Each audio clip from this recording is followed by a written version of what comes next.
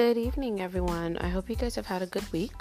And we're going to head into talking about hate crimes against trans people, assessing emotions, behaviors, and attitudes towards criminal justice agencies by Walters, Patterson, Brown, and McDonald.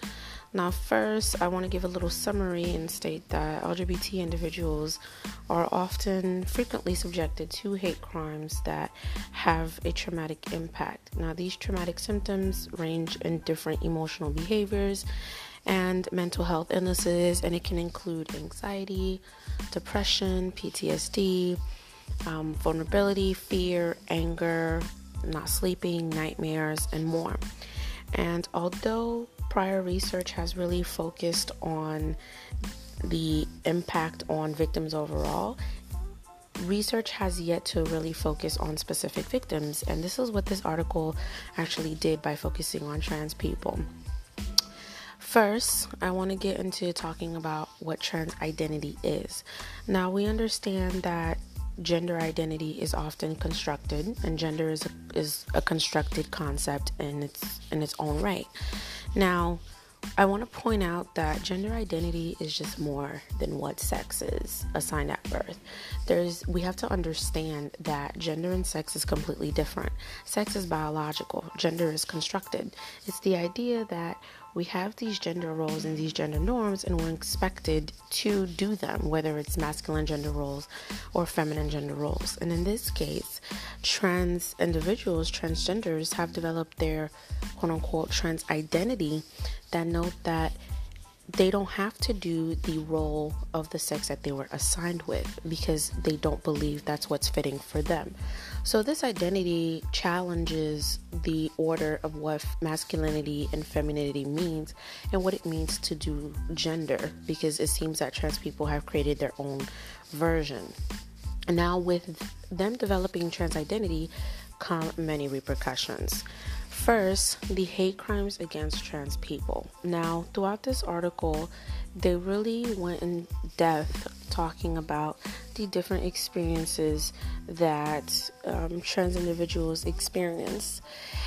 One thing that they pointed out, amongst many, was that trans people are likely to experience direct and non-direct victimization, or what we know as indirect victimization. Indirect victimization is them personally knowing, or acknowledging someone else who've been victims of hate crimes and how that has an impact on their emotional reactions and behavioral reactions as well.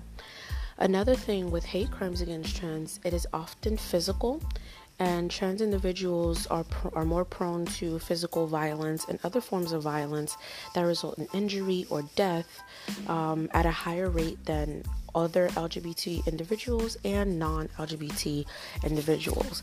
And they also experience victimization by law enforcement, which is something I'm going to get into a little later. But for now, we're just going to focus on different types of hate crimes. It is said that hate crimes do stem from transphobia. And it was defined that transphobia is an irrational reaction to those who don't conform to the social cultural ideology of gender nonconformity. So what that pretty much means is that it results in the ultimate loath and disgust for people who are not abiding by the gender norms. It's the idea that trans people must be eliminated because they're not conforming to the construction of gender. And that arises many different forms of violence that trans people encounter. It includes sexual violence, physical assaults, verbal assaults. Sometimes it happens within public spaces. Sometimes it happens within the home. And that also has effects, lasting effects, which we also get into of what the article discussed. It is also mentioned that trans people are often encouraging for other victims and of other victims to make their reports. They understand that there is victimization that also occurs by the police, and the police are less likely to be very much involved and active and proactive in anti-trans hate crimes, but they still believe that this is another way to bring awareness to the issue, and this is another way to educate police officials that this is a problem and this is an issue that they have been experiencing and that it needs to be properly addressed. Now, the hate crimes, they don't just stop there. It doesn't just stop with physical and sexual. It's also verbal. Trans people are also likely to experience verbal violence. It can be derogatory remarks, derogatory words. It could be misgendering them, calling them a he when they're a she, calling them a they when they're a he, so on and so forth. And they feel that their identity is often attacked. But for the purpose of the article and the presentation, the authors are really categorizing hate crimes within the box of physical and non-physical. So for this study, it was conducted in the UK, and originally it had 593 LGBT participants, which is a pretty big participant group. And out of that 593, 59 of them identified as trans. And they had a broad range of age brackets between 18 to 67 years old. So they weren't limited as far as those who identified as LGBT. Now, the way that they conducted this study was that it was sent via an online sample/online survey through social media, through Twitter, through Facebook, and through other social media links. And the results were collected about over a 4-month period. And in that survey, it really looked at the personal experiences of hate crimes and the experiences of indirect victimization. So the survey wasn't just a regular survey. It actually asked some questionnaires. It had questionnaires to ponder about the personal experiences of hate crimes of the participants. And the study looked at 2 more things. It looked at the emotional and behavioral reactions, and it looked at the attitude towards law enforcement. Now, as far as the emotional and behavioral reactions, it looked at the reactions towards personal experiences and imagined scenarios.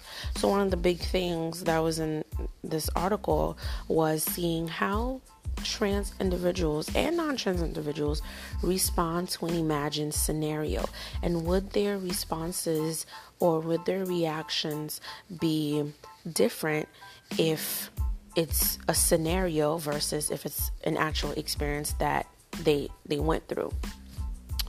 And I marked down in the handout the frequency of victimization with asterisks because I really wanted to focus on what frequency of victimization is. Now, it is said that LGBT individuals are more likely to experience physical assaults with weapons, online abuse, verbal assaults, mental assaults at a higher rate than non-LGBT individuals. Trans people specifically are more likely to experience verbal and physical hate crimes overall. And so the frequency of the victimization isn't that it occurs one time. It is repetitive in nature, and it can be repeated victimization. As we're going to get into how law enforcement police LGBT and hate crimes, we see that not only do they experience primary victimization with strangers or with family members or any type of traumatic events happening within the home or in public spaces, but it also happens with law enforcement. And law enforcement often is another source of victimization for them because they too get victimized by law enforcement. And it's not something that happens once, like I mentioned, it's something that happens repeatedly.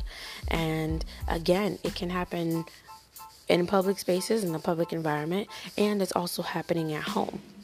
And with the frequency of them being victimized, that also increases the frequency of suicidal ideation, suicidal thoughts, and suicidal attempts.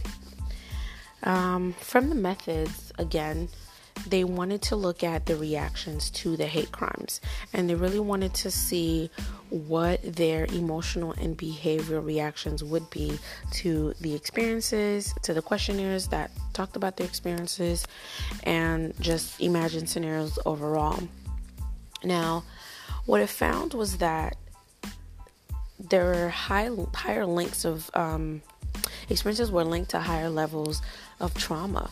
So that included nightmares, that included anxiety developing, major depression, anger, fear. In fact, the results from the study showed that trans people had higher emotional reactions like fear and anger than it did the other groups. And but on the other hand, they were less likely to be shameful on the hate crimes compared to LGBT. So it kind of makes you think, like, are they used to this so much that there isn't shame on it, that they're not shameful of the experiences that they've had? It's something to really think about. And another reaction that was noted in the study as a result was that trans people are often likely to be more proactive after experiencing a hate crime. So it can be joining support groups. It can be joining support groups. It can be going to LGBT marches, joining a human rights campaign, all sorts of things. Another reaction that they've had is that they're likely to avoid large gathering at times, likely to avoid friends, family, and are more likely to isolate themselves and change their appearance. Now, this is for trans individuals. Knowing what we know about their trans identity and how transphobia has great impact on them and has an impact on their reactions and their levels of trauma and how they handle things, we can understand and see how it is reasonable for trans individuals to be likely to change their appearance to be a little bit more subtle and to isolate themselves. So when they experience a hate crime, even if it's one time or 2 times or 3 times, whatever the case may be, they're still more likely to have that behavioral reaction via isolation and avoidance. And also, diverse attitudes towards police agencies, because some believe that there should be an increase in reports towards the officers, and some believe that the police agencies aren't effective at all. Which leads me to talking about how law enforcement police LGBT and hate crimes. First, I want to point out that, the responses from the justice system has placed these individuals at a disadvantage, because it's almost as if when they're being targeted, their perpetrators and offenders know that law enforcement are not likely to properly address or investigate the crime. So in a way, they know that the justice system aren't equipped to properly and efficiently respond to LGBT hate crimes. And like I mentioned prior about secondary victimization, trans individuals are more likely to experience secondary victimization via the justice system and law enforcement in general. Now, we know that these people often come in contact with law enforcement when they're making reports, but the biggest misconception is that they're seen as victims. They're not. In fact, in the article, trans people, they're not viewed as victims by the police. They don't receive support. There is a lack of investigation that occurs when a report is made. Sometimes they actually experience sexual assault by an officer, or have had officers encourage the violence as it's happening. So they're not likely to make reports, and they're not likely to put their trust in the justice system, in police agencies, because not only are they already getting victimized through primary victimization, but it's happening through justice system, through officers who are meant to immediately react and investigate. And that doesn't occur. However, the bottom line of it all was that trans individuals recognized this and said it would be a lot more sufficient and efficient if there are additional police trainings on trans individuals, on their experiences, on their community, as well as special policies that was not vague, because the current trans laws are pretty vague, and they don't really include trans individuals. They're not very direct as far as what is constituted as a crime. So that in the article was something that was pointed out, was that they wanted to see a better policing of hate crimes, and they wanted to see it done first through legislation and changing how the current and existing legislation towards trans individuals are. Okay, so through all of this, I want to give a breakdown of the article because it had some strengths and its weaknesses.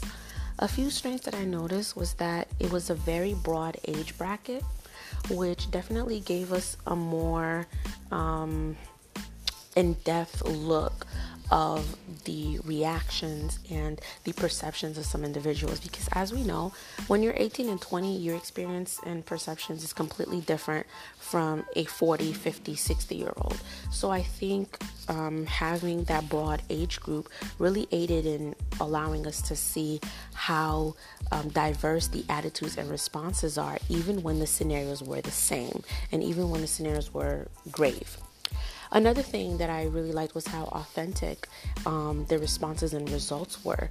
And I really enjoyed that. I really appreciated that there is no sort of incentives given, such as money or, like candy or anything like that, that will skew the results of this study.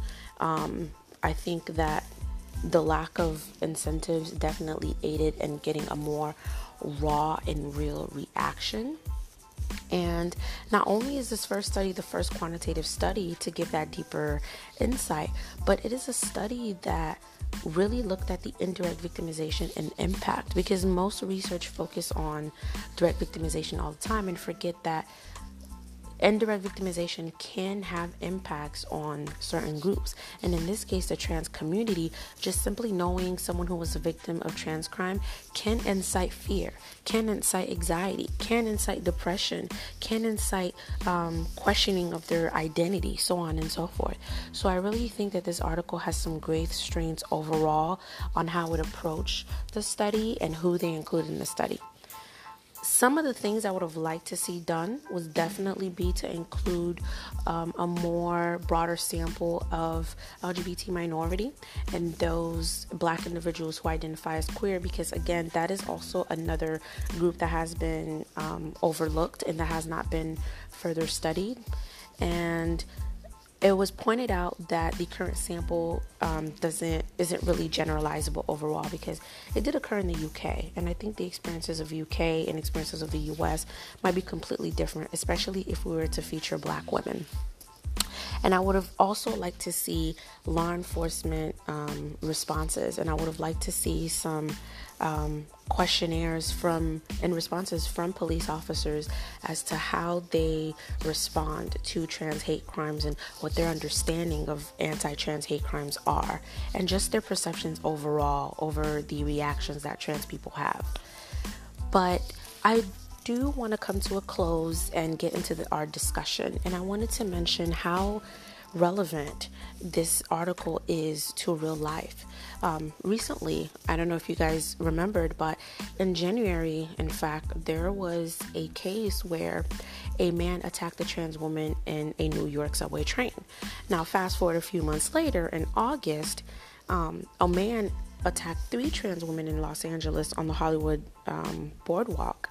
And what was so sad about the situation was not only was it being recorded, but there were encouragement from witnesses for the women to get additional beatings. One woman actually got hit with a bottle and was knocked out, and you can hear laughter and derogatory remarks being made over the video saying, "Oh, I think she's dead. Oh my God, haha, I should rob her."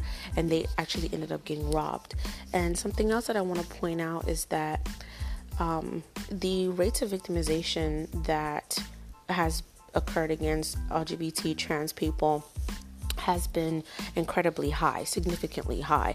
In fact, LGBT advocates have been, demanding for more involvement from the police and from the public to recognize that And trans individuals are individuals as well. And the fact that 26 trans people alone this year have been victims of hate crimes that resulted in death speaks volumes as to how slow the investigatory processes and slow the reaction processes from both sides, from society and from law enforcement and our justice system specifically.